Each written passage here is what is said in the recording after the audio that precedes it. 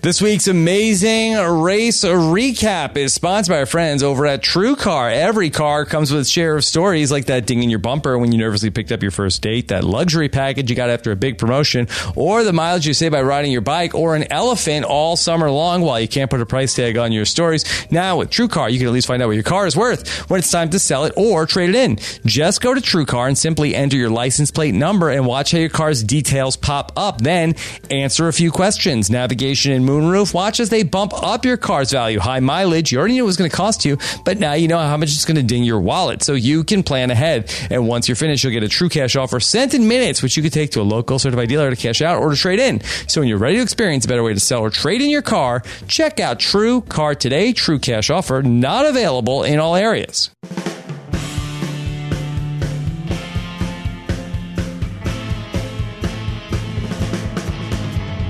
Coming to you live from my apartment, it's Rob Has a Podcast. And now here's the guy who never needs directions to remember to wear a shirt that covers his stomach. I am Rob Cesternino. Hello, everybody. Welcome back to the first Amazing Race recap of Amazing Race 31 that I get to be a part of. And I'm very excited to be back with our Amazing Race team who have not yet been on reality TV. First, let me bring in our chief Amazing Race correspondent who she and I have been, is this our 10 season anniversary, Jessica Leese? I think it is, Rob. Well, actually, no, I think, yeah, because we started with season 21. So, yes. Yeah. Yes. And here we are, season 31. Also, I realized the other day that this is my 30 season anniversary since I was on Survivor. So we're celebrating so much. Mazel tov. Yes. And I shared that Survivor season with the man who was kicked off the Amazing Race on this episode. And I'm very excited to talk about it with a Survivor historian who's here with us as well, the great Mike Bloom. Rob, if I could spell out how excited I am about this episode using Lao, it would be gaw, daw, baw, jaw, with a little bit of aw at the end. Is this Brett LaBelle? Yes, I'm sorry. I had my car parked. Yeah. I think I might have just ordered something by accident. That was a good line. Good line from Corinne on the Laos alphabet. Okay, so Rupert and Laura are out on the Amazing Race. I had tweeted a poll on Wednesday afternoon. Which dynamic duo is least likely to be on our television sets in 1 week's time? Rupert and Laura or Missandei and Grey Worm? Neither or both. So far, the Rupert and Laura half of that came through. We'll have to wait for Sunday to see about the other half. Rob, does it count if one half of the duo gets eliminated on Game of Thrones? We'll see. We'll see. We'll cross that bridge when we get to it. I'm just intrigued because we'll see if the other pair, much like the first one, was done in by elephants, because one series seems to have a lack of them while the other has an overabundance of it. This was Cersei Lannister's favorite episode of The Amazing Race by far, as the teams traveled to Laos, and ultimately we lost Rupert and Laura. That later on in this podcast, after we get done with our recap, you will hear my exit interview with Rupert and Laura, and I found them to be in great spirits, and I think that's a lot of fun. You should definitely stick around to check that out at the end of the show. Mike, I know that you also spoke with Rupert and Laura for Parade.com. How was your conversation with Rupert and Laura? Rob, there are certain moments in, the thing that I sort of stumbled my way into, though, sort of look back and say, well, I really got to do that.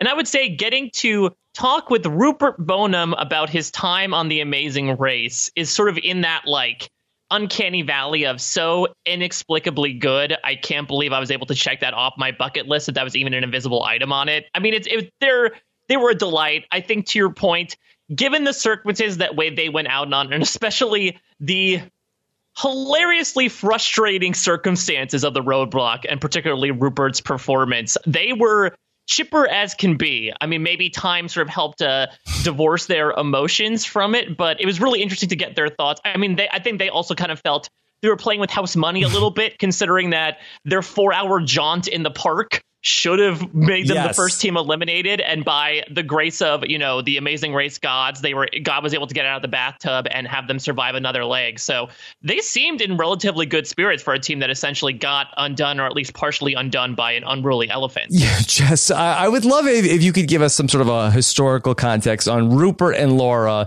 in terms of placing them in the pantheon of racing tandems, because they had an all-time poor performance in week 1 and were saved only by Art and JJ having the injury at the the inflatable Mount Fuji obstacle.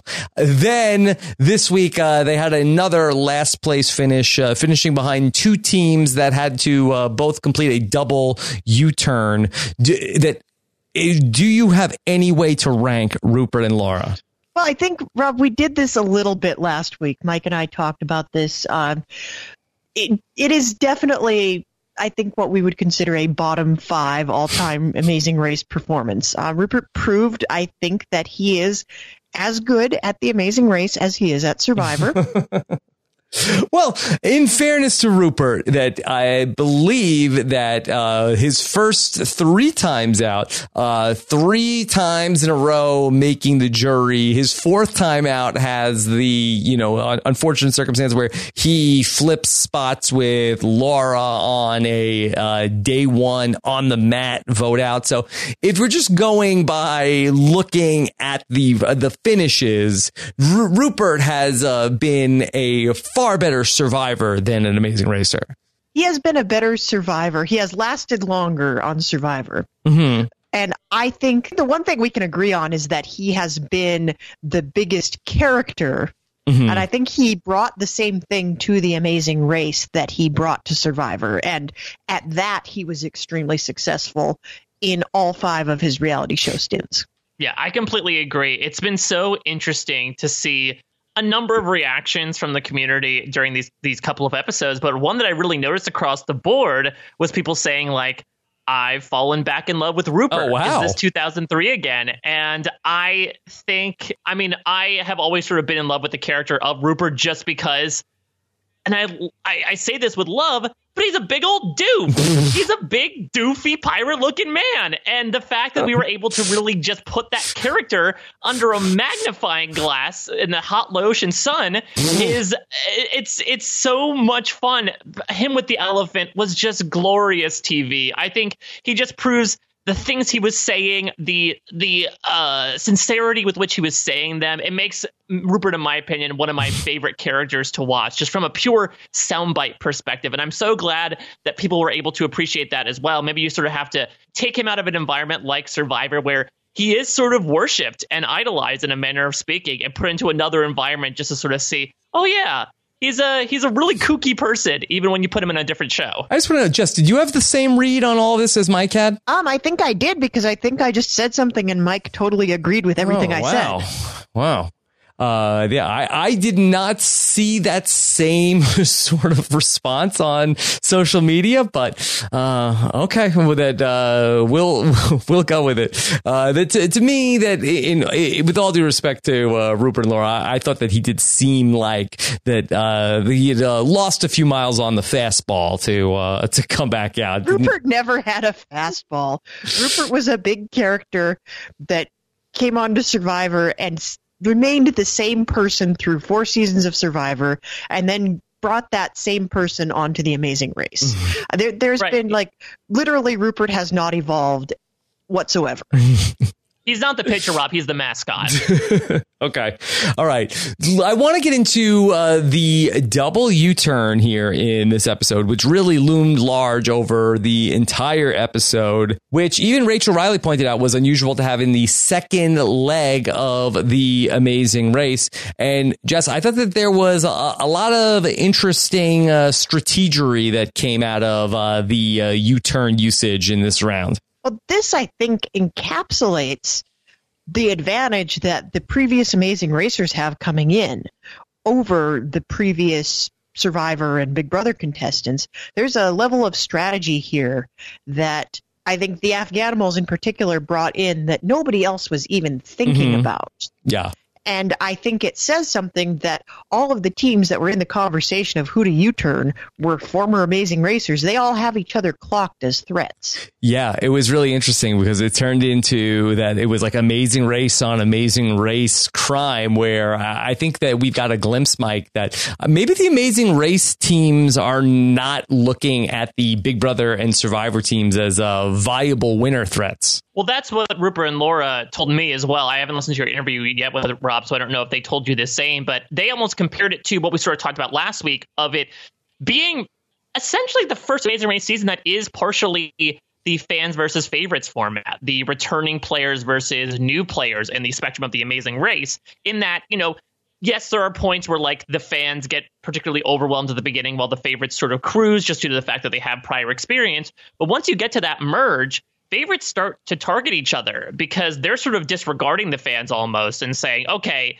we know that they're we'll put them on autopilot. I want to start, gunning down the other planes that are flying by me, to use an adage that's coming from another one of these shows.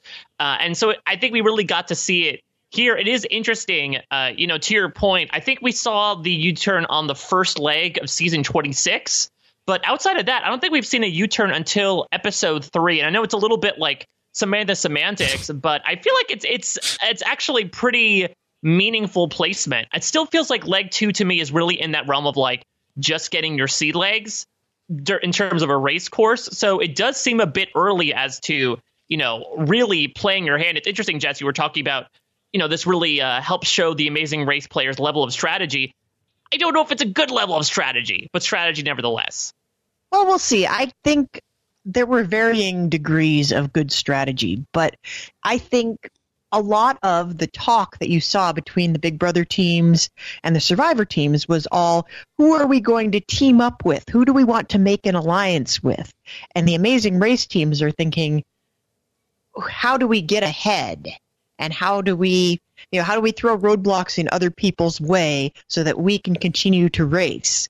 And I think that just shows like there's something that Survivor and Big Brother have in common that I think Amazing Race has never had on the same level. And I think that's probably one of the reasons that Amazing Race is the bastard stepchild of the CBS reality trifecta, is because it's like you don't have that same sort of coalition building and scheming to get each other out. It manifests in a really different way, to the point where you saw one team actively doing a lot of underhanded scheming type things and being kind of vilified for it. Mm-hmm.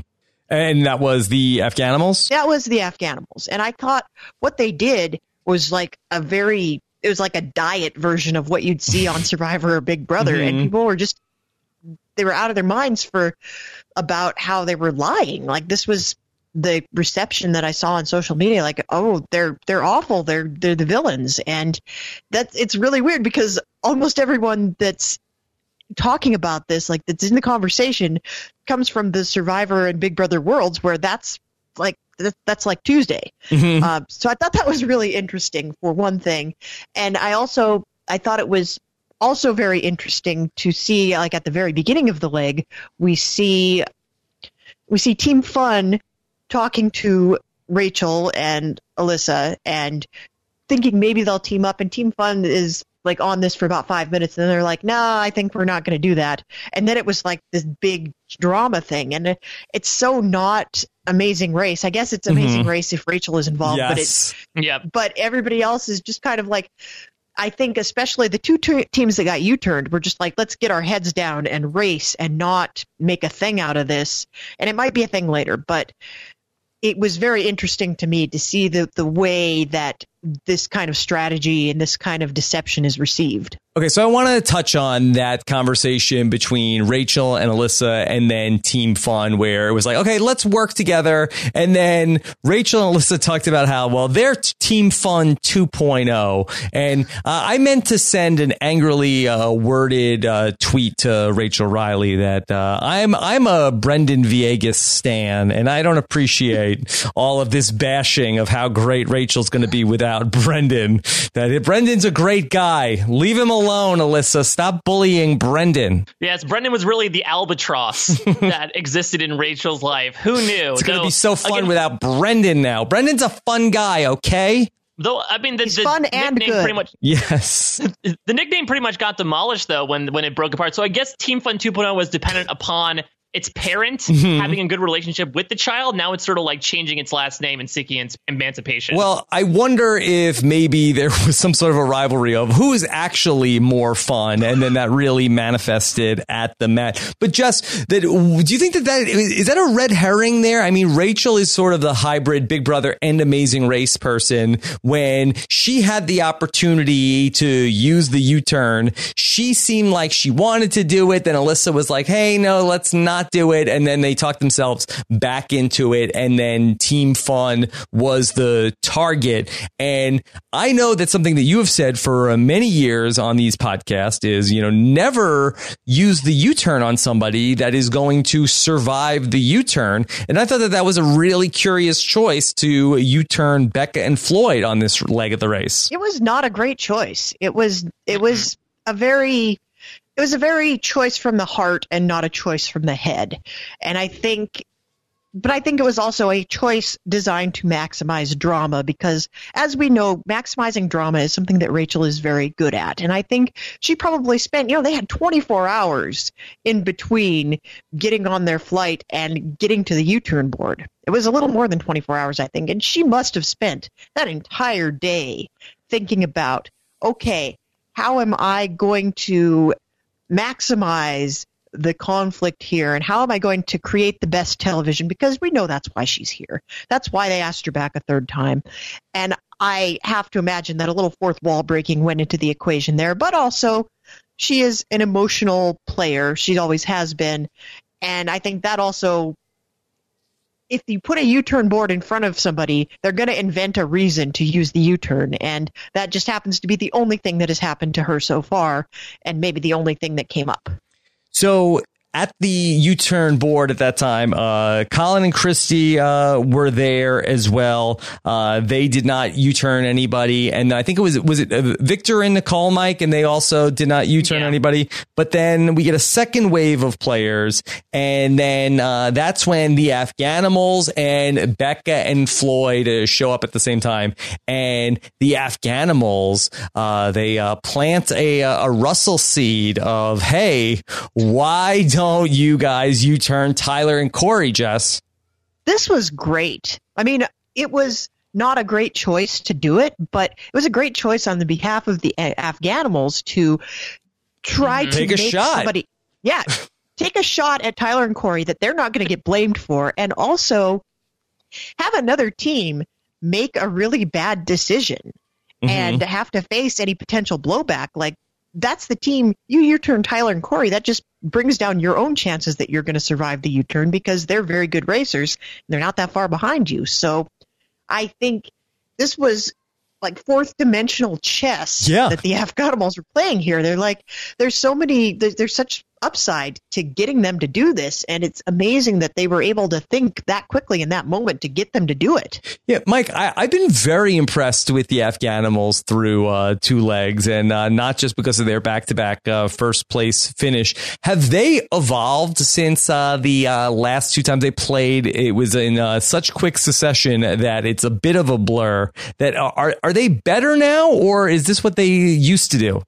So here's the thing for me, and I will couch this by saying that I completely agree that I think from an actual racing perspective, they are impeccable.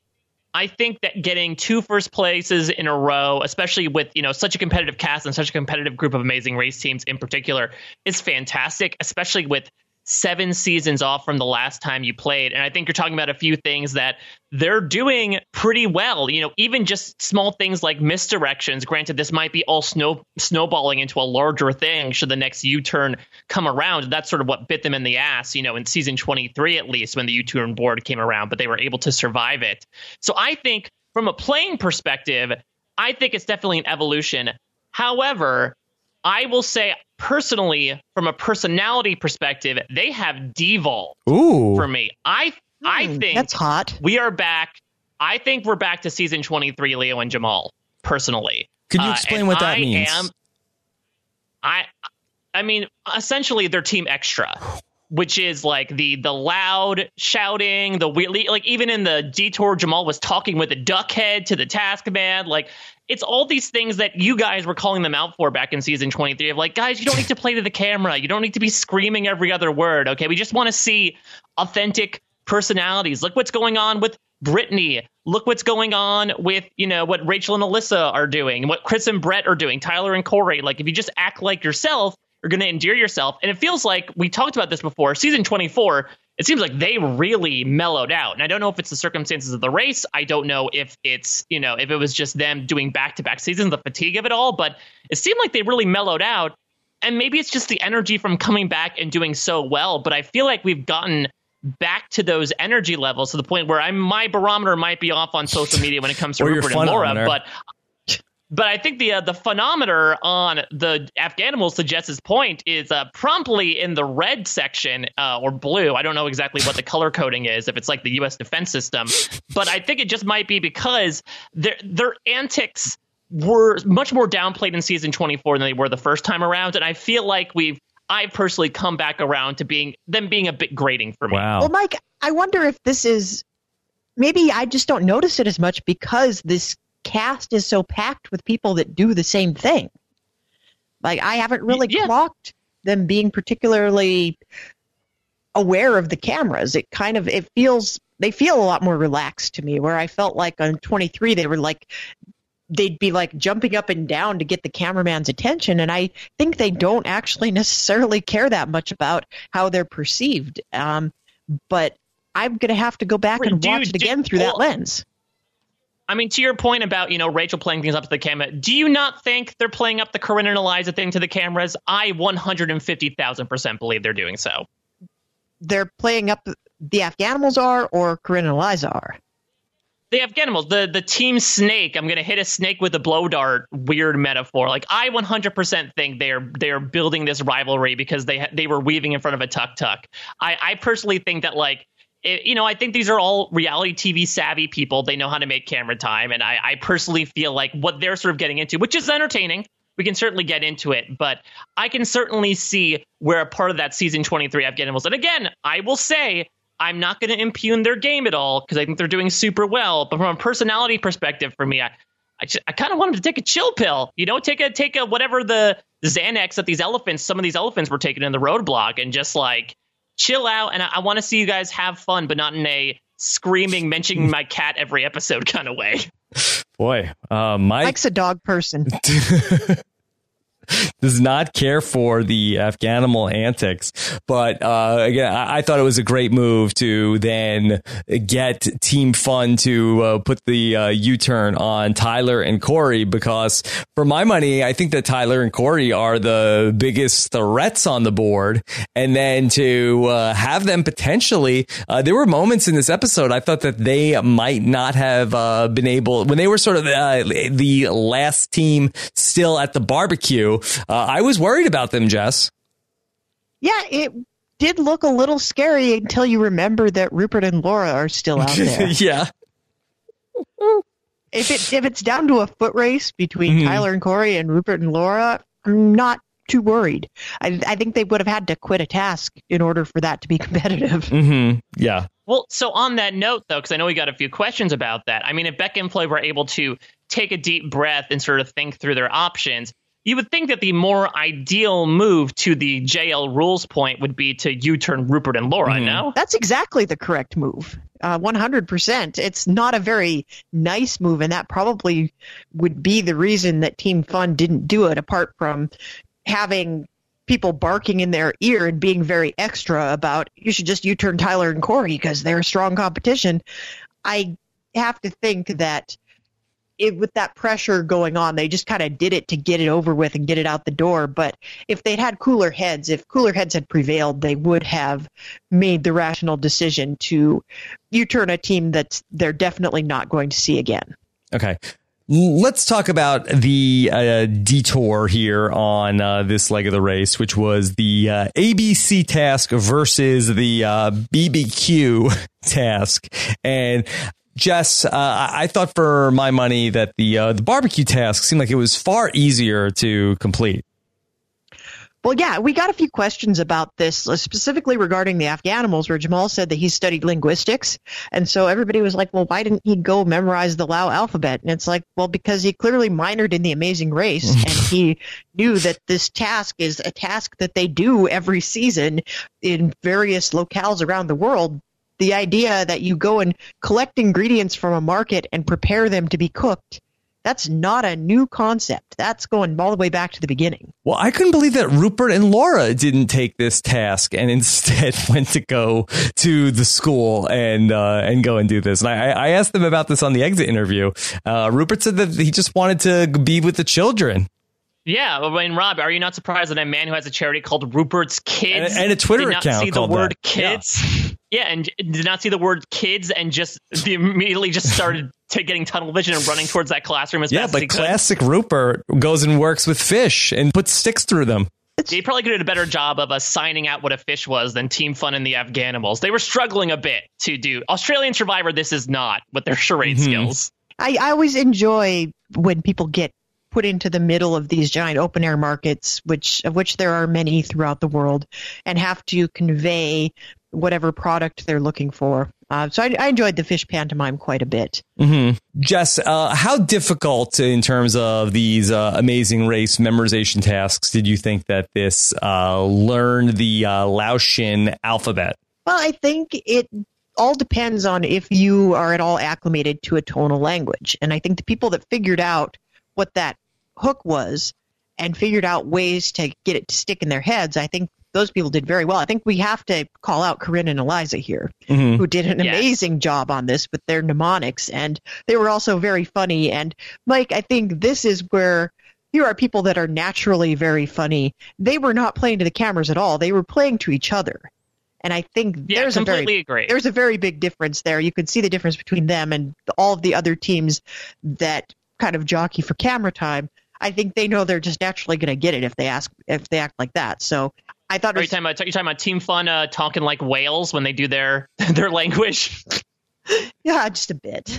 I mean, listen, I think we need to get in the ground floor of Eliza and Corinne starting like a Rosetta Stone-like way of learning a language based on the mnemonics. Because I just loved, Corinne coaching Eliza through it. Like, oh, you got a bad handbag. How does that feel? Daw. Oh, but there's $20 inside. How does that make you feel? Ah. Just sort of like they really utilized the symbols as well to go. Since if I have not proved this, after 5 years of podcasting, I'm a very ignorant person when it comes to linguistics, especially. Were there symbols next to these words is that what the words meant? Or was it like this letter begins this word in the Laotian language? I think it's this letter begins this word. I mean, I think that if you looked at like any like little kid's like classroom, I feel like, you'd have like the letter A with this like an apple next to it. So it's like what the chicken, egg, cows instead of the ABCs. Mm-hmm.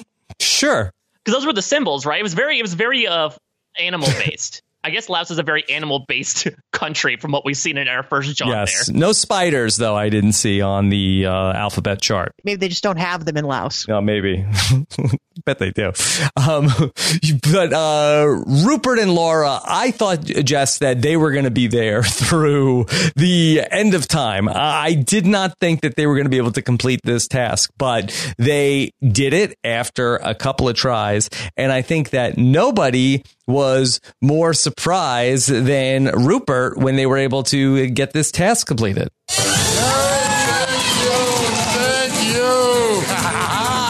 We did something.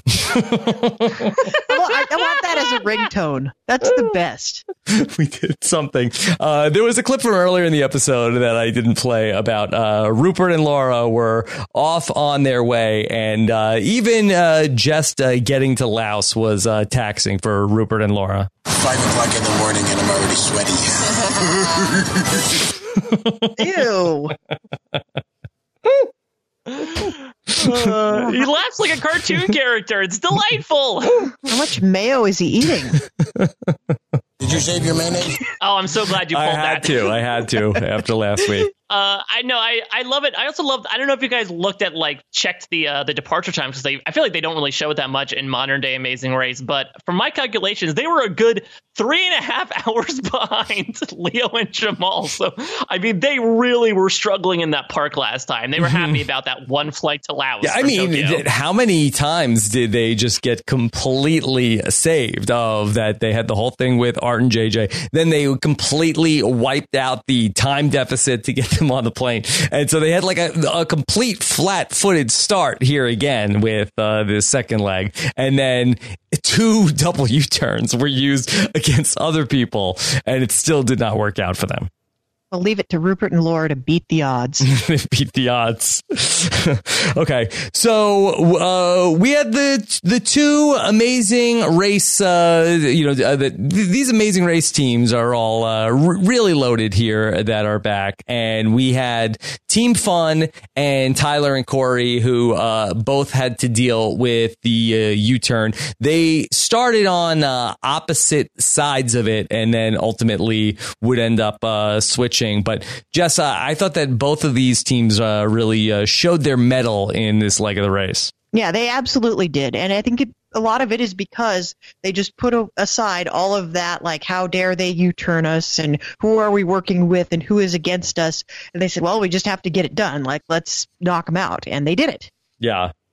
Overall, I feel like, Mike, there was not much to talk about here in Barbecue Alley.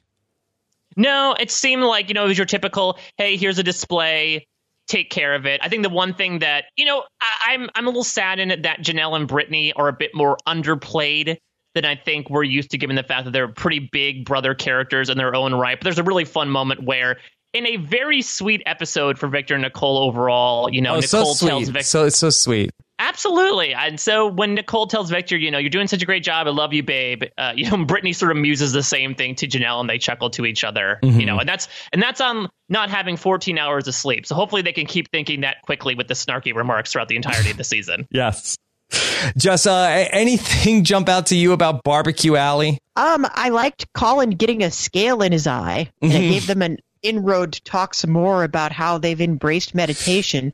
I feel like if Colin in 2004 had gotten a scale in his eye, he would have burned down the market. Yeah, that chef that would have been giving him the clue would have been missing a hand if Colin got a scale in his eye. Yeah. Jess, I have been pretty disappointed with Colin and Christy so far to this point in the race, because based on everything that I heard about them coming into this, and I was not an Amazing Race 5 viewer, that this is going to be a team. They are explosive, fireworks, watch out, here they come. Sure, they're allegedly into meditation now. Let's see how long this lasts. Well, that super zen and chill and relax is not doing it for me so far on The Amazing Race. Well, Rob, I think we're playing the long game here. They keep hitting it with a hammer every episode. We are calm. We radiate love. We're all about zen. That's got to hit a breaking point at some point. And I just hope that we are building and building and building, and all of the pressure is going to crack Colin open like the broken ox that we know he is. Serenity now, insanity later. And there are some fun moments in them playing off the other racers. I did love Christy trying to talk everyone off the elephant ledge, as it were, of like they respond really nicely to positive, bright commentary. And the people she's saying this to are Corinne and Brittany, who I think are like on the complete opposite end of that piece of advice. So I feel like they might do well playing off of those others. But I also agree with Jess. Hopefully it's a ticking time bomb, because I don't know. It feels like one of those, Survivor players are like, I'm going to be playing a completely different game this time. And they get in there, and once the elements wear you down and the killer fatigue sets in, you find yourself resorting to the same old antics. Maybe that's something that happened with the Afghanimals as well. All right. Well, let's talk about then the second part of this episode, which was this is the roadblock. Am I right about this, Jess?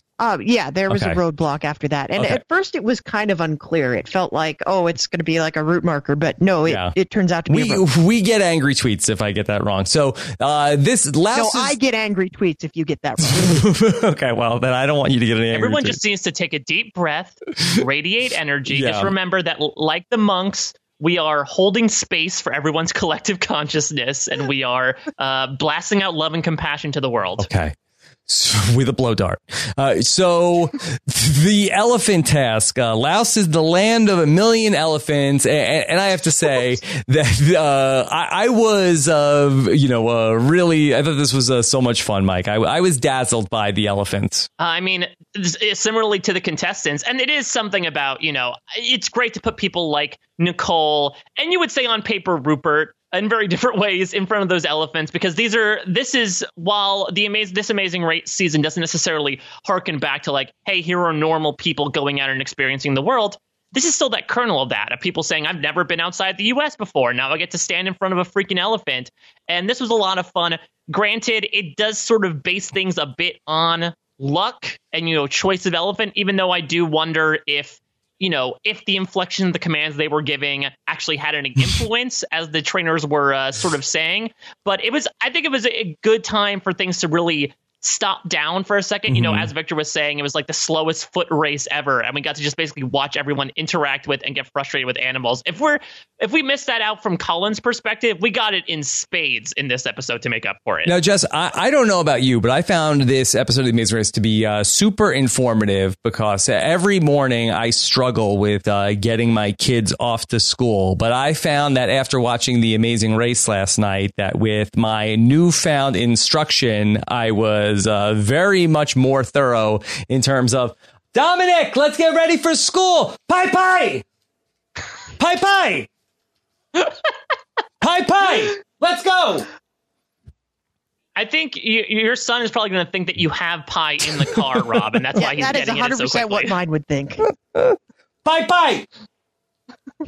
It worked. Yeah, it's all in how it's all in your inflection. It's all in your tone. If you project an authoritative air, it doesn't matter what you say. They'll listen to you. Pie pie. Yeah. So that was very worked very well. Got everybody ready and off to school this morning.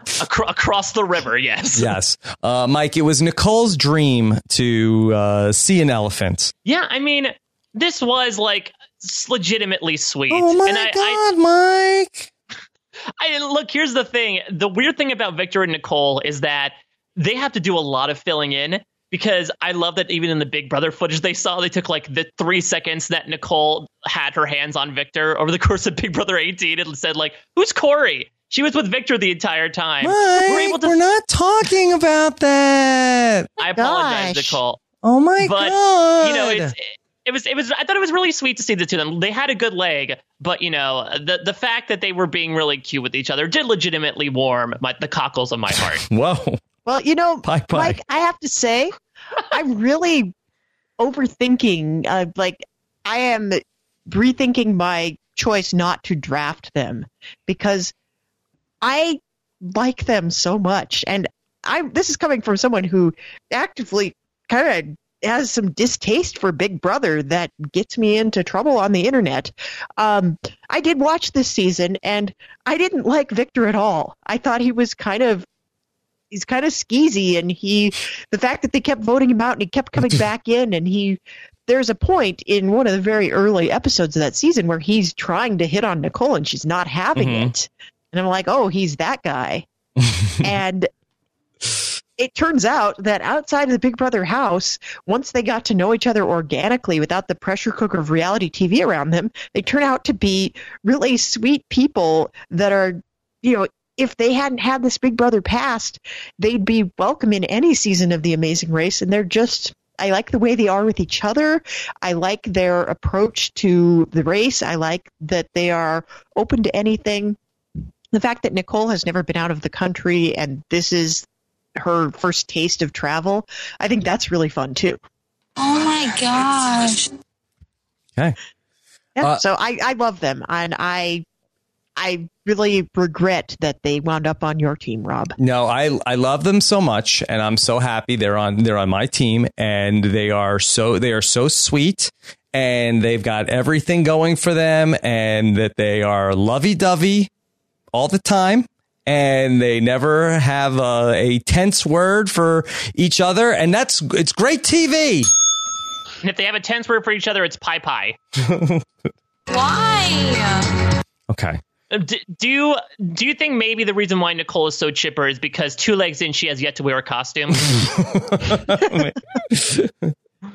Okay, so the teams are on the Elephants. There was not a ton to break down here in terms of the teams ultimately going across the river and on the Elephants. Well, Rob, can I point out? Yes. This roadblock had literally zero bearing on finishing order. Like, they could have cut the task entirely, and everybody would have shown up the mat in the same order that they left the detour. Mm-hmm. I would say that it made Team Fun fall a little bit behind, right? Because I think that the main storyline is that Rupert's elephant was the slowest one, but I think Becca's was a close second. And I would say that were it not for the elephant, Team Fun would finish a bit higher than second to last. Other than that, yeah, it does really seem like, especially when they were segmented in packs, I guess that was an unintended consequence, was that the elephants sort of packed in together. Everyone sort of ended up finishing in that middle around the same time. And it's also editing, Mike, because it's also, I think there may have been a moment where everybody's elephant stopped to have a snack, but we saw the ones that maximized the drama. You know, in talking to Rupert and Laura, I had asked about if they had a sluggish elephant, and Rupert had said that it seemed like the first people to come got the best elephants. And again, that I don't know how much of that is a rationalization, but I do think it makes some sense where like the friendliest, most like go-getter elephants were the ones that got drafted first. And it's like a schoolyard pick'em where the elephants that would not move out of the stable were the ones that ended up getting picked last. How do you even tell which elephant is good? If they come up to see you. Yeah, if you say pie pie and they come over quickly. I mean, I think Rupert sort of got the most degraded pair of bowling shoes of an elephant when he went into the lanes last, and he tried to bowl a 300, but he ended up bowling like an 80 at the end of the day. Okay, well, let's talk about the saga of Rupert and the elephant, which ends up being the final act of this season, or of the Rupert and Laura Amazing Race story. And so Rupert was going to get onto his elephant. I was surprised just that it was Rupert who took this on and not Laura, who probably weighs less than Rupert, I would imagine. I don't think they were thinking in terms of what is going to be easiest on the elephant or what is going to be fastest, but I think Rupert was thinking, what is going to put me most in touch with my long-loved spirit guide? Yes. All right. Well, let's listen to Rupert on the elephant. And this is a great clip. It's kind of long. It's cut from a few different moments that are all edited together in the episode. But this is a great Rupert monologue aboard the elephant. Hey, come on. We didn't come here to lose. He loves elephants. I don't think he loves that elephant. Please, baby, please. Yes, I love elephants. Everybody's passing us. We're in last place. Elephants have been my spirit guide for my life. You are killing me. They represent that strength that I've always wanted. I can't end on an elephant. I love you too much. Now, that was not edited by me. That is was 26 seconds from last night's Amazing Race. Wow. I mean, I want to put. I mean, it can't end on an elephant. I love it too. I love you too much. That might barely make the Mount Rushmore of Rupert quotes. It's a late entry, but elephant. I love you too much. The desperation in his voice, like I really believe it. He's selling it. That's the thing. He's so damn sincere, and the fact that he is caressing this elephant, or maybe trying to put it in a headlock to get it to listen to him, is just. I love the intersplicing as well of Laura just being like, "Oh, he loves elephants," and you have Rupert just be like, "God, please help me, please. I just need you to move 1 inch, please." I love you too much. Yeah. Could have used a few pie. Well, I have a little bit of cosmological theorizing to go Yes. with Rupert's journey here. Now, Rupert was looking at this like the elephant couldn't be the way he goes out. It couldn't be his undoing because elephants are his spirit guides. Mm-hmm. I'm going to posit that the universe knows how much Rupert feels connected to elephants and allowed him an extra leg more than he should have had so that he could have this life-changing experience on the elephant. And the elephant continues to guide him. So you think that was like Rupert's make an amazing race wish? I think, absolutely, 100%. I think it was the cosmos of the amazing race conspiring to put Rupert on an elephant for his own enjoyment as well as ours. And the universe apparently really hates Art and JJ. The universe prioritizes because Art and JJ didn't specify a spirit guide. Rupert. Then we come back from commercial break. Then we pick it right back up with Rupert on the elephant. This is supposed to be enjoyable. You are my elephant guide, and you're killing me. These are like if The Room was written about animals. I feel like this is what the script would look like. You're tearing me apart, elephant. Pie. Sad Rupert. That's the thing as well. Like, he ditched the pie. He just went to God. Come on, God. Come on, God. Come on, God. Come on, So God. he's Keith now? Let's end the Extinction Island metaphors. No elephant trunk jokes, Mike. Okay. I will try not to. Though I do have some other Rupert footage that I might be liable to play. That might be a bit full bloom if we want to indulge. Let's not. But Jess, anything else stand up from the elephant task? I think we have covered the elephant task insofar as the elephant task needs to be covered. I think I've made my feelings on it clear. It was very wonderful TV. I liked the character moments that it brought out of everybody, especially Rupert.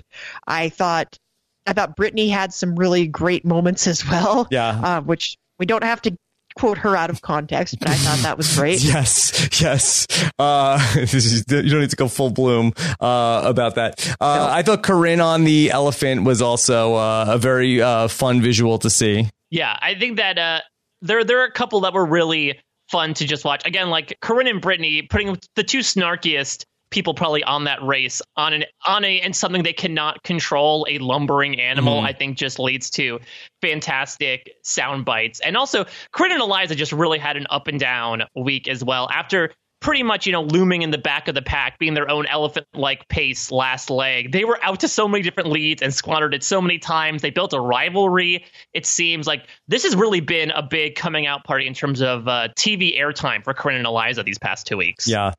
The moment when all of the teams were in the water on the elephant, I just thought that was really incredible to watch. I didn't really get a chance to talk about the first episode, but I thought that the first episode, while it was fun to have all of these teams back, I thought it was a little low rent the overall Japan leg, where it was fun, these shoes made of wood or made of chocolate, but scale the inflatable bounce house. When Phil started talking about Mount Fuji is one of Japan's tallest natural landmarks, and we're going to a park where there's a replica that's inflatable that the teams will have to climb up, that's covered in slime.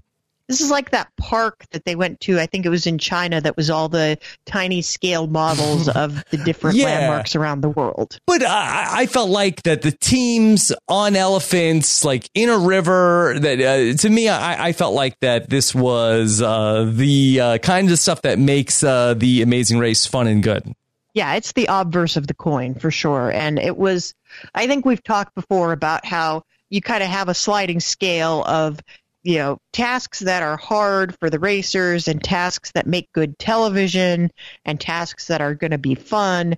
And every task is some measure of all of those things, and some of them succeed at all of the things, and some of them succeed at none of the things. Mm-hmm. Okay, so after the elephant task, then we had one last step on this leg where we had to get to the mat, and Phil was set up at what was this place, Mike?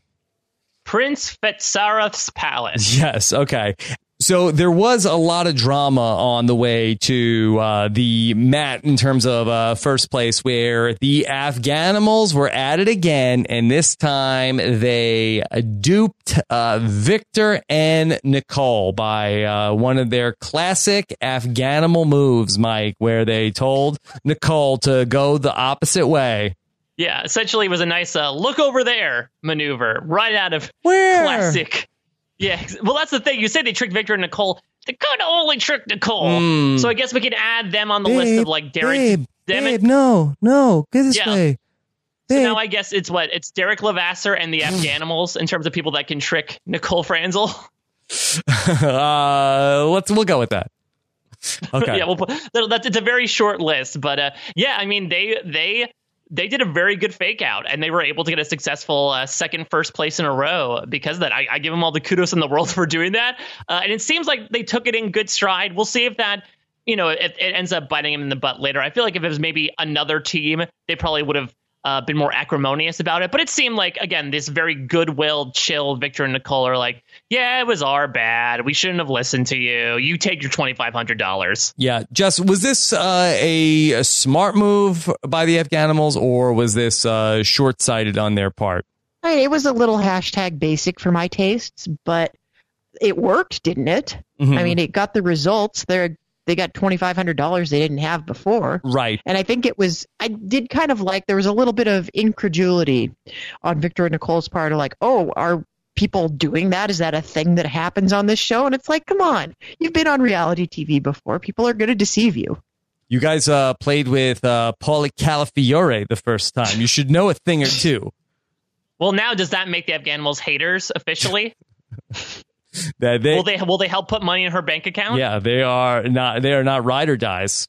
Well, no, they put money in their own bank account. Yeah, that's right.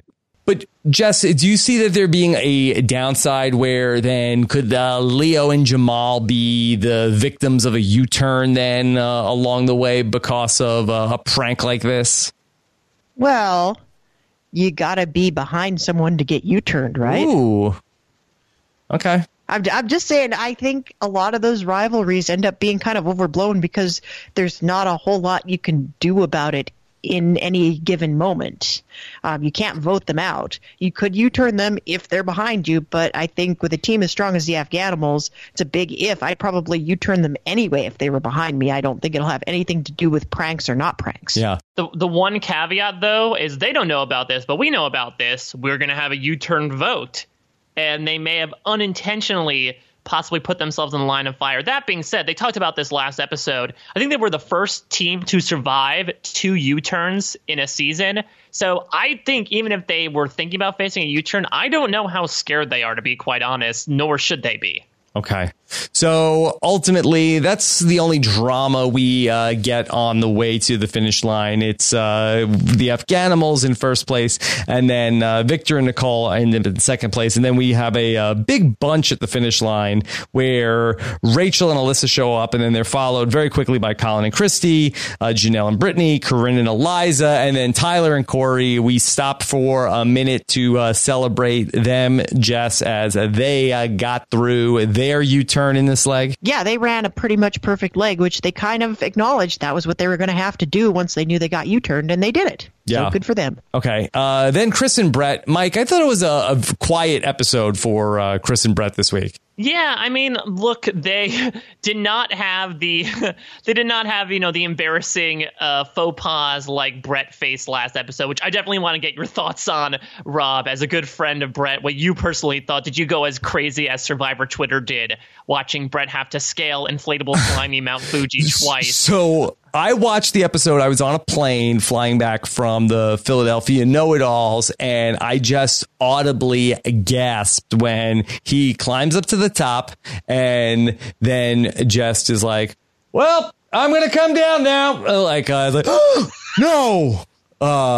And I couldn't believe that had happened. I guess Nah, the 7th letter, I believe, in the Lao alphabet. Yeah, that, and when Rupert came out in the leotard, I just like burst out laughing on the flight. I mean, I hope they kept that outfit for the way home, just because, again, if that's Rupert's mascot outfit, if he's on this baseball team. But yeah, it was a pretty crying night for Chris and Brett. There's a fun secret scene where apparently the only pair of pants they brought on the race was jeans. So they ran this whole leg in skinny jeans. And there was a fun... Yeah, there's a secret scene where they said, well, because remember, this filmed in the last summer. So they're like, okay, we probably won't be going anywhere cold. Let's make sure we bring shorts exclusively. But as that clue said, which brought out Team Fun fantastic Hawaiian shirts, they had to wear clothing that was essentially covering their body. So they had to break out the pants. And so they were walking around in denim, a la, your Tim and Danny or the firefighters from last season. So for running around in jeans, I think Chris, Brett, and Elephant Brett all did a good job here. Okay. They clearly didn't listen to any of our podcasts about this show, Rob, because if they had, they would have heard me rant about jeans at least 5 different times over the years. Yeah, well, Rupert himself had a bad experience with denim in the Pearl Islands, Mike. Yeah, you don't want to get it wet, Brett. Believe me. I can make you a skirt out of my unitard. Denim is not my spirit animal anymore, I'll tell you that right now. Please, denim. Please work with me. It can't end on jeans. I love you too much.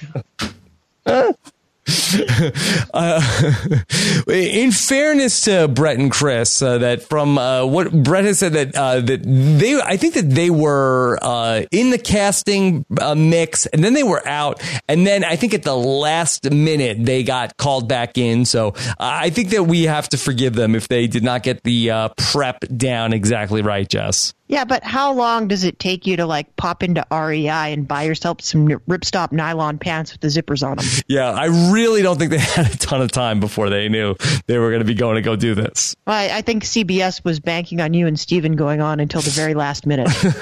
No, definitely not that being the case either. So, all right, then we have Chris and Brett, and then Becca and Floyd. Same thing as Tyler and Corey. Mike, a really strong leg from Becca and Floyd, who I haven't said it yet on this podcast, but I really do enjoy having them back on my TV. Yeah, I mean, they are super fun. Even when Becca was in a stressful situation, we saw a glimpse of a differing mood in season 29 when Floyd lost the passport and Becca aggroed for a second. But otherwise, I think what they did in the face of pressure is why they're given the name Team Fun, and why no one else has successfully co-opted their nickname is because they were able to take it and say push through it. I think they were the ones that really did successfully with the U-turn to the point where they passed 3 teams on the way to the roadblock just through being able to get through it all. So I think, they pretty much ran a perfect leg as well, sans, the elephant just slowing poor Becca down. Yeah. And then Rupert and Laura ultimately get to the end. Just what do you think of Phil's parting words for Rupert and Laura? I think Phil is going to be really sad to see them go. Well, Phil was like, well, the bad news is that you've been eliminated, but the good news is, well, you're still together. The good news is the Amazing Race did not divorce you. Well, Phil has seen people break up on the mat. Yeah. Is that what he was hoping for? Was he trying to get that to happen, Jess? I don't know if he ever hopes that that's going to happen, but clearly, since that was all he could talk about when we talked to him, I feel like Rupert and Laura must have made quite the impression on him. Yes, Rupert is such a big ego, according to Phil. As big as an elephant. Yes, I love him too much. As he says in the mirror every day.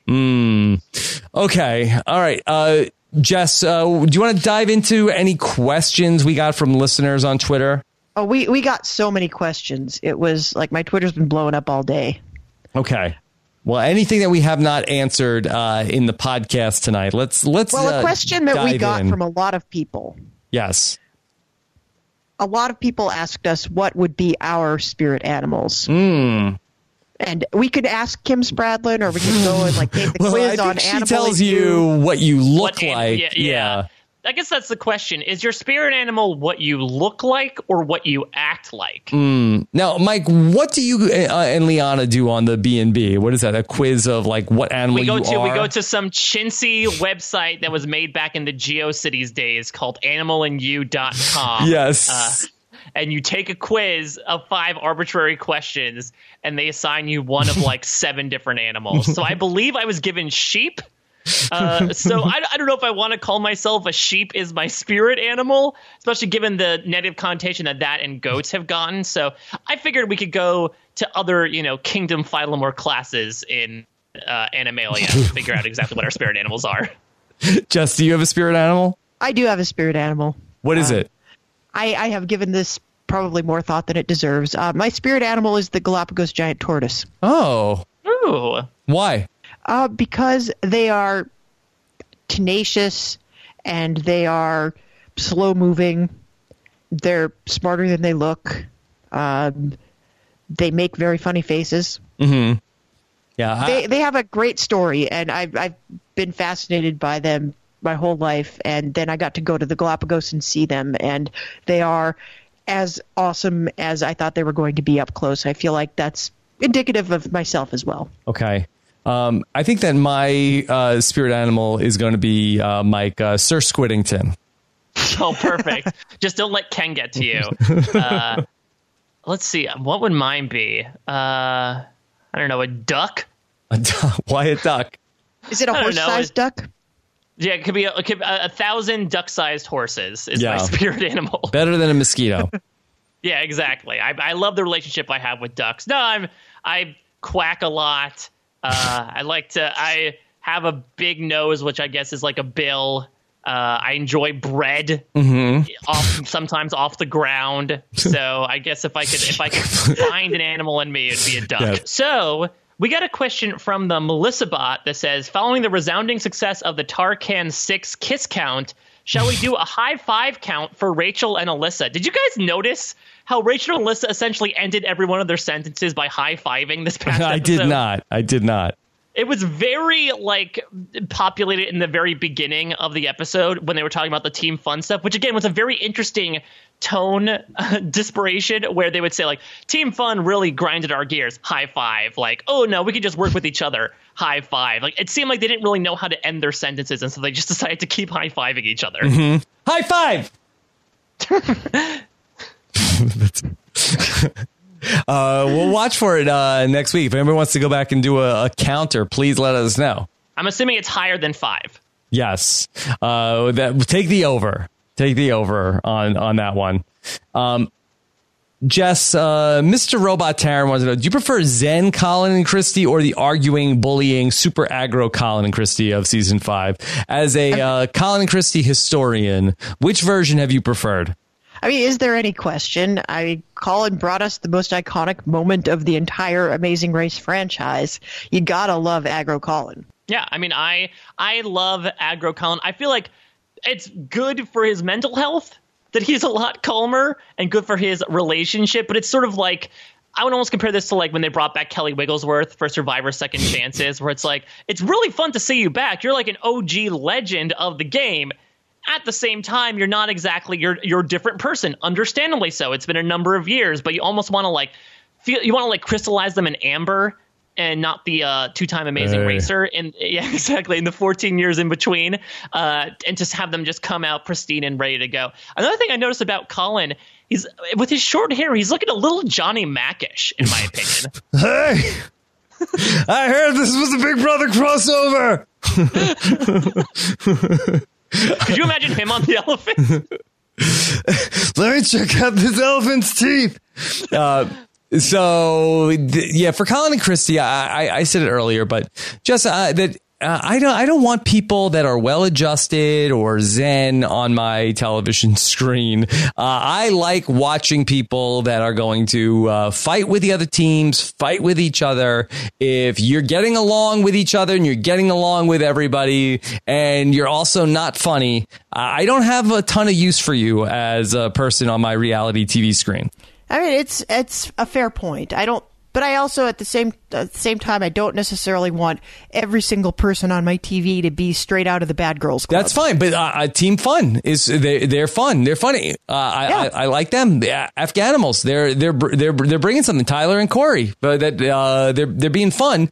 That if I don't have the nostalgia for Colin and Christy, what am I getting out of them? Yeah, and I would argue that even those of us that did watch season 5 don't get that either, because they've shown up and they're like Tim Robbins in High Fidelity. They're just like sitting there while everything is imploding around them, being like, conflict resolution is my specialty. And I'm not really here for it. I need this to pay off, and I am confident that at some point it will pay off. But we just have to kick back and enjoy all of these other teams around us and wait for that moment to come. Yeah, fight, tell a joke, do something. And it might be that they're very funny. They're just very dry, and we just got to wait for something to come out of them. Yeah.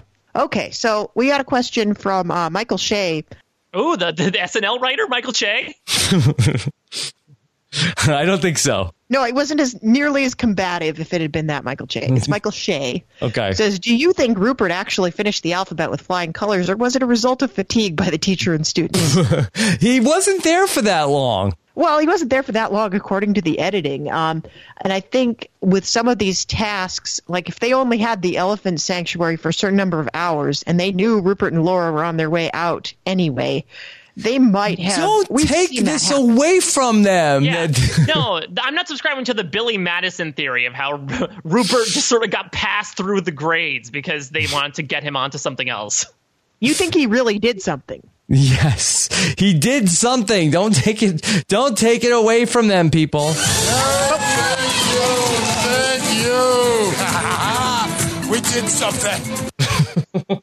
But we've seen it happen before where there's a team that's very far in back and they just sort of wave them through the task because the production needs to shut it down. Well, you know what was really weird was Becca and Floyd. We saw them at the market, and then time to do the other task, and then we just saw them like going like, okay, you got it. I mean, I was like, did I walk away from the show? Did I miss something? I think it's not that interesting after you've seen it a couple of times. I guess so, but I know they flew through it, but it was like, all right, trust us, they got it. Yeah, that's the interesting thing about Amazing Race editing as well. I know that's what Ali Latcher has been talking about very recently on the Challenge podcast, how it's tougher to edit, teams that have to do the same task but one after the other, as opposed to everyone's doing the task at the same time. And so it can become a bit more repetitive. So I appreciate when they sort of yada through the stuff and get to more character moments, because as we've talked about before, this is a cast that is chock full of characters. And if I had to choose between like watching them recite the Lao alphabet, or, watch Brett and Chris muse about something, or Brittany and Janelle talk about how running uphill is suddenly a good strategy all of a sudden, I think I'd rather take the latter. Jess, were there any other things from this episode that you feel like we didn't get to? I feel like we've covered quite a lot of ground. There was a game that Mike had prepared, I believe. Yes, so I couldn't help but keep my my B&B jeans on as I moved to the Amazing Race skinny podcast. Jeans? My skinny jeans, I gotta say, they fit pretty well for a duck. I'm going to play a game, and hopefully this will become a recurring segment every week. We talked about this last week.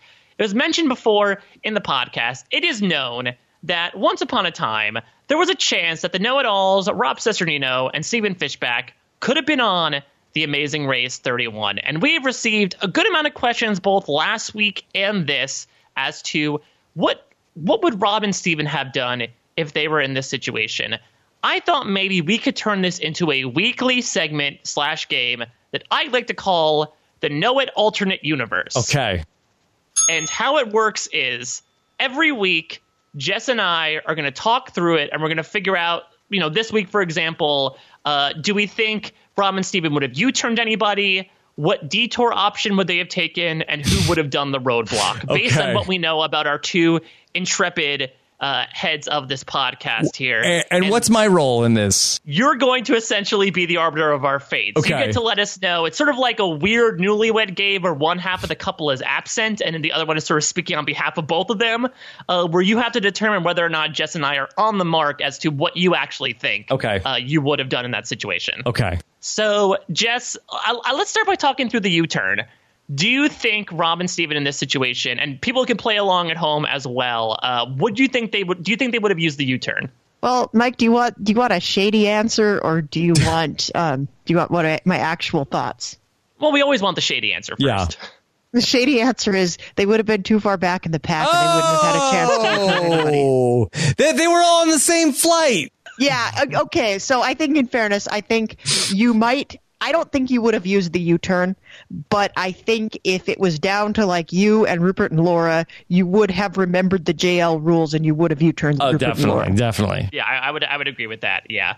All right. So let's move on to the detour. I feel like Rob accidentally showed his hand a bit before, so he didn't try to unless he tried to mislead us like the Afghanimals pointing us in the wrong direction. But do you think they would have taken ABCs or BBQ, our intrepid know-it-alls? I think they would have discussed it. I know that Rob is not a fan of food, so he may have had an impulse to go to the ABCs, but I think ultimately they would have chosen the BBQ task just on the basis of it sounding much easier than having to memorize an alphabet. Mm-hmm. I agree, but it would have been an interesting thing to have the task judge be, well, you arranged the ducks great, but they're very boring. Can you spice them up a little bit? No, that's fine. It's fine. We could have given Steven the fishy.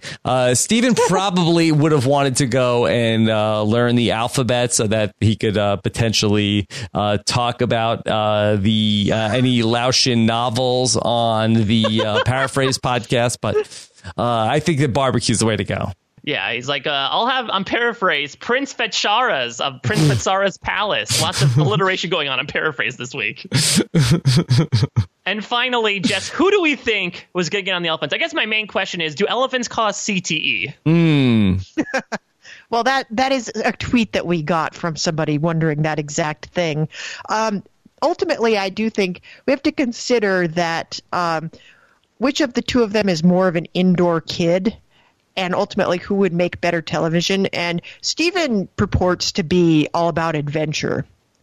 But I do think the question was who likes to be in command. And I feel like Rob, as the owner of the podcast, might have stepped in and taken the elephant. Yeah, I agree with that. And the fact that he's able to co-opt these directions now to his own family shows he would be naturally adept for this task. Pie! Yeah, no, I would love to have ridden the elephant. Yeah, Steven does do like adventurous stuff, like on the down low. That he goes he went on like a boat that was like following like the foot like Shackleton's. He went on a copy of Shackleton's boat. He didn't go where Shackleton was. I mean, still, I wouldn't have done that. I wouldn't. I mean, you couldn't pay me to do that. So no, I feel like Steven's love for Shackleton informs my fan fiction about how you guys would have done on The Amazing Race. Yes. So Steven is adventurous in some other interesting ways. Yes. All right. Well, I think we did a pretty good job. I guess we'll see if our opinions divulge as the season progresses. But it's always fun to take a look in the Know It alternate universe and see what would have happened if the Know It Alls were able to make it through Laos intact. Okay. Well, I know that Steven's going to be listening intently, and he will weigh in with his own ideas. Shoulder surgery. Yes. Jess, so as we close out week number 2 on The Amazing Race, anything else? I just want to say that my fantasy team got decimated because everybody U-turned them. Ooh. It's not winner take all. It's based on performance. I don't know. I guess we could have both. I don't know if we've ever. I can't remember the way we've done it, to be quite honest. I mean, I don't know if anybody cares. We had some metrics about did they say the episode title? Did they use a hashtag that was displayed on screen? But they've kind of dispensed with a lot of that. So it's really more like it's finish order mainly, and then there's a few bonuses for a couple of things. But yeah, I didn't do well in the finish order because everybody got U-turned. Okay.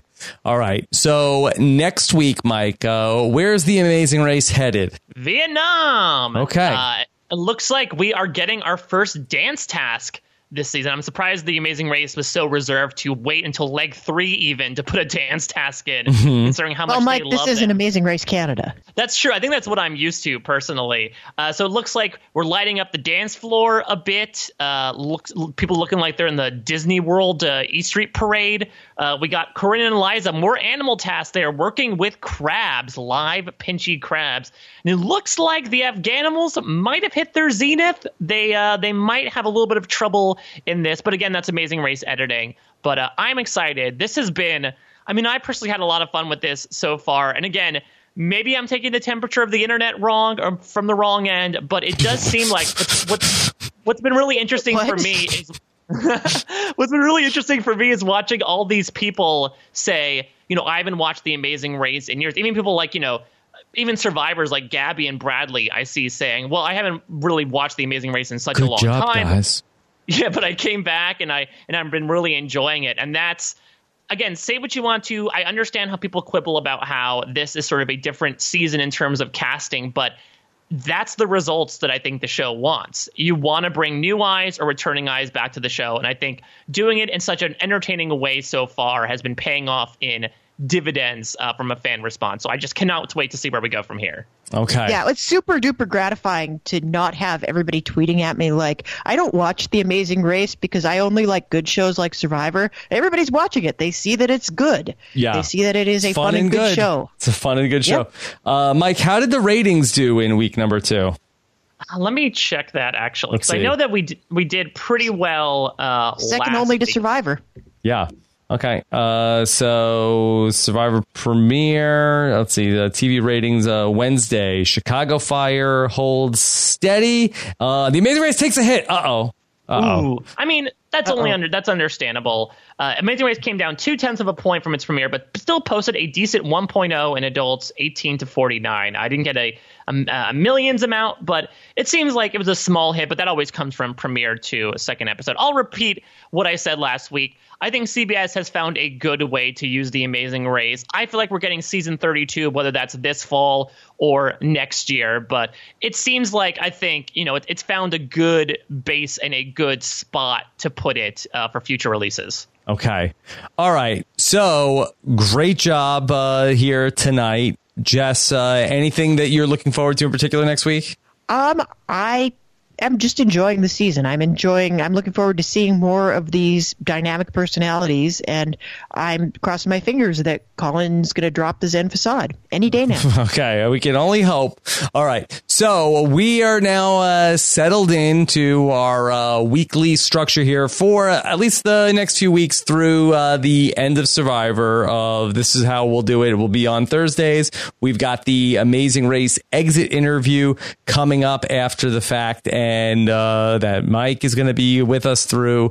Mike, when is Baby Bloom due?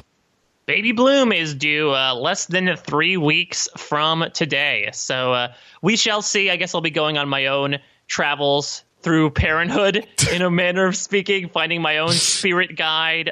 Maybe I'll have eventually an entire classroom full of Bloom children to teach various alphabets to. Okay, don't forget Pi Pi. Yes, that'll be the first words. Yes, okay. All right. Of course, you could follow Jessica on Twitter. She is at Haymaker Hattie. Mike is at a Mike Bloom type. Jess, anything else before we listen to Rupert and Laura?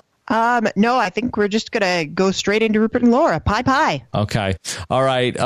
Be sure to check out everything else that Mike Bloom is doing. Mike, anything else you want to throw out there? Yeah, so we're doing some fun guests this week on the Wrap-Ups. We have Megan Z on the RHAP B&B. We have Haley Strong on the Drag Race Recap with myself and Liana as well.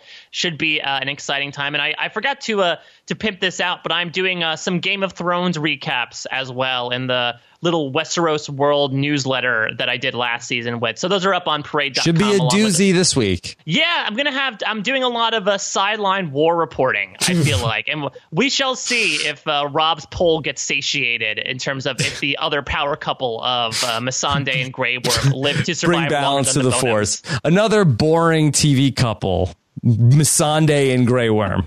Maybe that's the thing. Grey Worm has been practicing meditation since he joined the Unsullied. Don't drag me, Missandei and Grey Worm stands.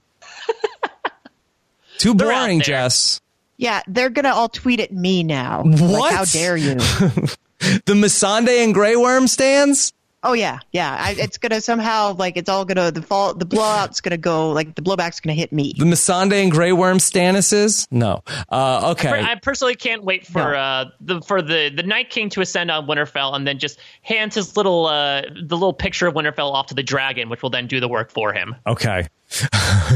So we're going to throw it to my conversation earlier today with Rupert and Laura on our amazing race exit interview. Hope you enjoy it. Hey, Rob. Rupert and Laura. How are you? Hi. Oh, we are good, man. Okay. Well, we've been better, but, Yes. darn race. Rupert, I don't think that we've spoken since we did your exit interview on Survivor Blood versus Water. We got to stop meeting like this. These are bad circumstances. I like it better when I make it to the end of the darn show. And they give you some money. Yes. I know. Right? Yes. Laura, how are you? I'm great, thanks. Are you, considering the circumstances, Yes. we had Okay. an amazing experience, It looked like it was a fun ride, even if it was a short one. Yes, we got to go out and play around in Tokyo for a little while, and even though you're running around crazy, you still get to see a lot of cool stuff. And then the out in Laos, the experience out there, even though the elephants, the tuk-tuk driver that had to stop for gas, and we watched one team drive by. After we stopped for directions, we watched the second team drive by. You still get to see some really cool places. Mm-hmm. Rupert, tell me about the elephant. Did you just get a sluggish elephant? When I was the last one to get there, when you saw the first few elephants coming out of there, they're coming out, they're running up to their normal handlers, and they're ready to go and go on the trail. The reason that I got that last one was because it was even afraid to come out of the pen. By the time we got it out of the pen, the first couple people were coming back. I hadn't even left the courtyard yet. Mm-hmm. It was so afraid, and all it wanted to do was walk out and go find food and eat.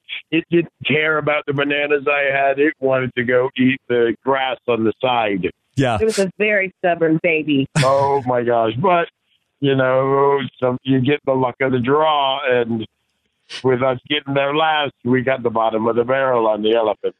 Was there any thought about Laura doing the elephant riding competition?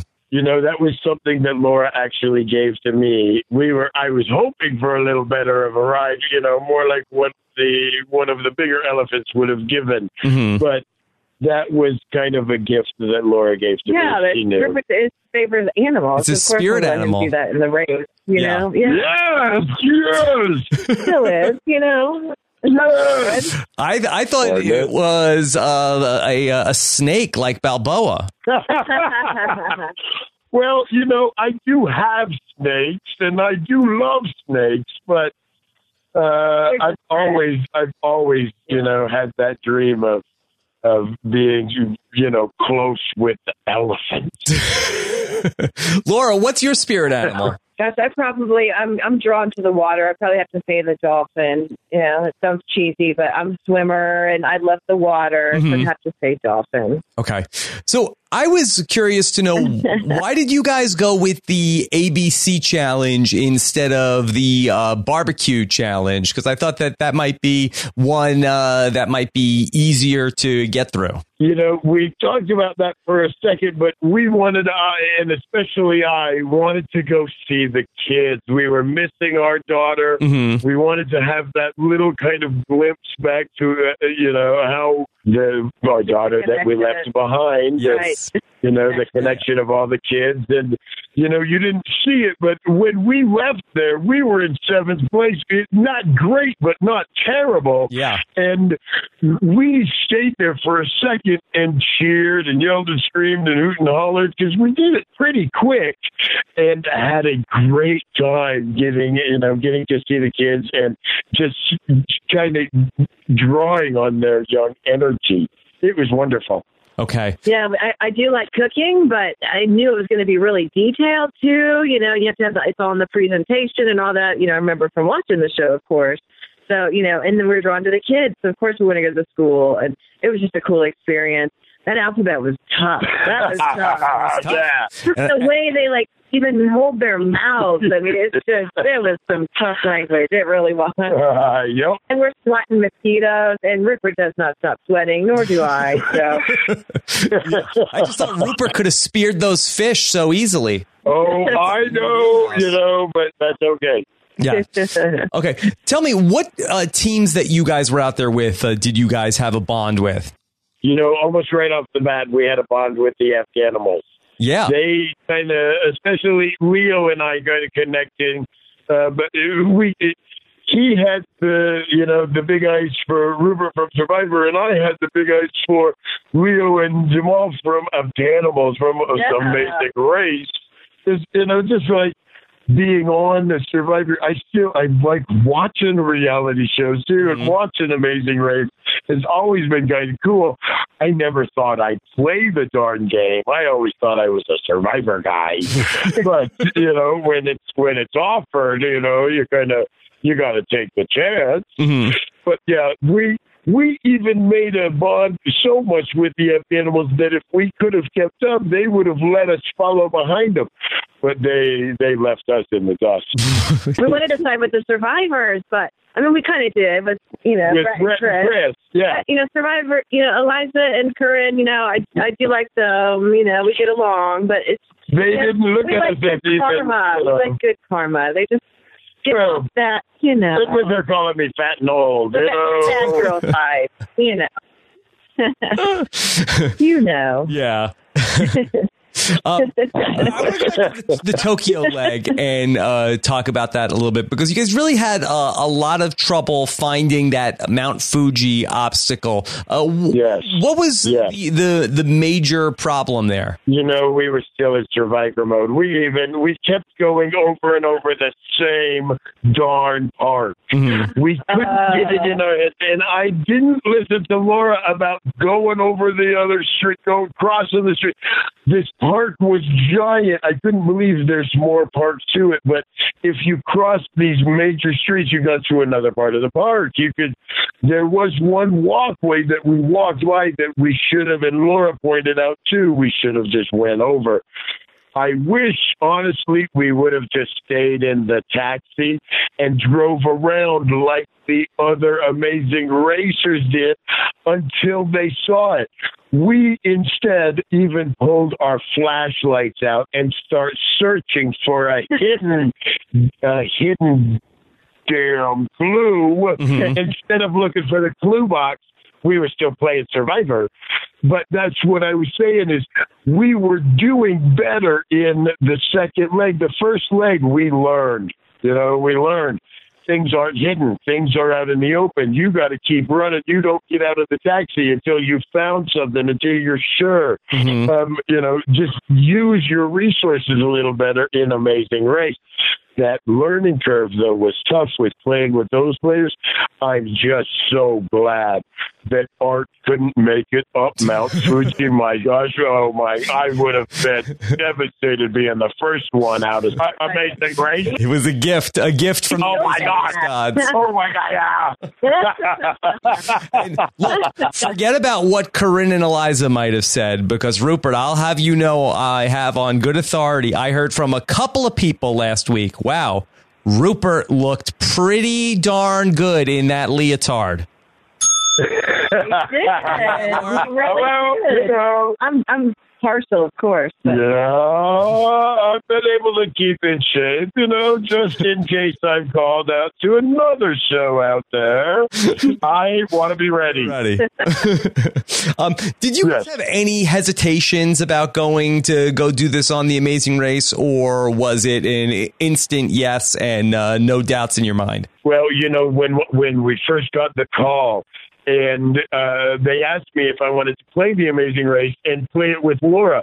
Laura had just gotten a new job as one of the floor nurses out at one of the top hospitals here in Indianapolis. I didn't think they would even let her off to go out and play. I started talking to him. I said immediately, without even talking to Laura, of course I'll play. If Laura can't play, will you pair me up with somebody else? I don't care. I'll go play. But of course they wanted Laura too, which was good. Mm-hmm. And Laura could get the time off. Now, I'll let you talk for how long it took you to decide.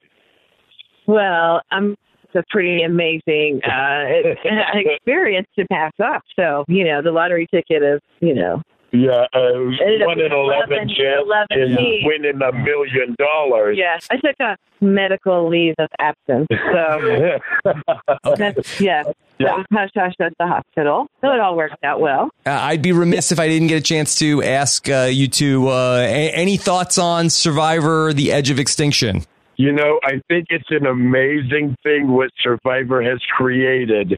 That little extra part of the game where you get to that little glimmer of hope to get back in the game, and that they keep you off on this island. Oh my gosh. It is sad and hilarious to watch at the same time. Yes, this is better than when you got to go to Redemption Island, right, Rupert? Oh my gosh. Redemption Island sucked. It was not set up for some, especially going with Candace.